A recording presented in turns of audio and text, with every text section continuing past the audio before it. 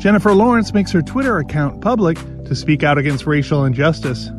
The actress launched J. Lawrence Rep Us this week to give her voice to the organization Represent Us, which aims to, quote, bring together conservatives, progressives, and everyone in between to pass powerful anti-corruption laws that stop political bribery, end secret money, and fix our broken elections, according to their website.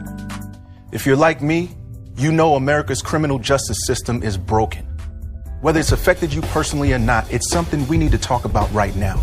In her first post, she shared a video featuring Omar Epps shining a light on the high percentage of black men imprisoned in America. Jen tweeted, "Nearly 1 in 4 black men in America will be locked up at some point in their life." In this short video, Omar Epps and Desmond Meade explain how corruption has broken our criminal justice system and what we can do to fix it.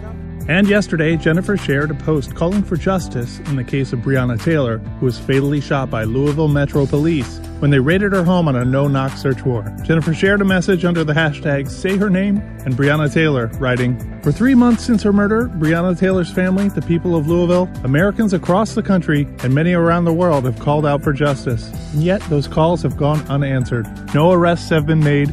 The officers responsible for her death remain employed by the LMPD, and disturbingly, the LMPD's own investigation report was woefully inaccurate. As a Louisvillian, as a human being, I cannot be silent." The actress continued in her statement, demanding action be taken against the officers who raided Breonna's home, continuing in part, "I join all who are speaking out against this grave injustice, calling upon Attorney General Daniel Cameron to take immediate action to hold those responsible for her death accountable. I urge you to commit to transparency in the investigation and prosecution of these officers and address the LMPD's insufficient response to Breonna Taylor's murder. We must not allow erasure of black women to continue in America." Jennifer told InStyle magazine in 2018 that she had her own secret social media accounts after years of staunchly staying off major digital platforms like Twitter and Instagram. "I'm on it, but I'm a voyeur. I watch, I don't speak," she told the publication. "There is always so much backlash. So many people are listening and paying attention, and they have so many opinions about absolutely everything. I really don't want to welcome that unless it's absolutely necessary.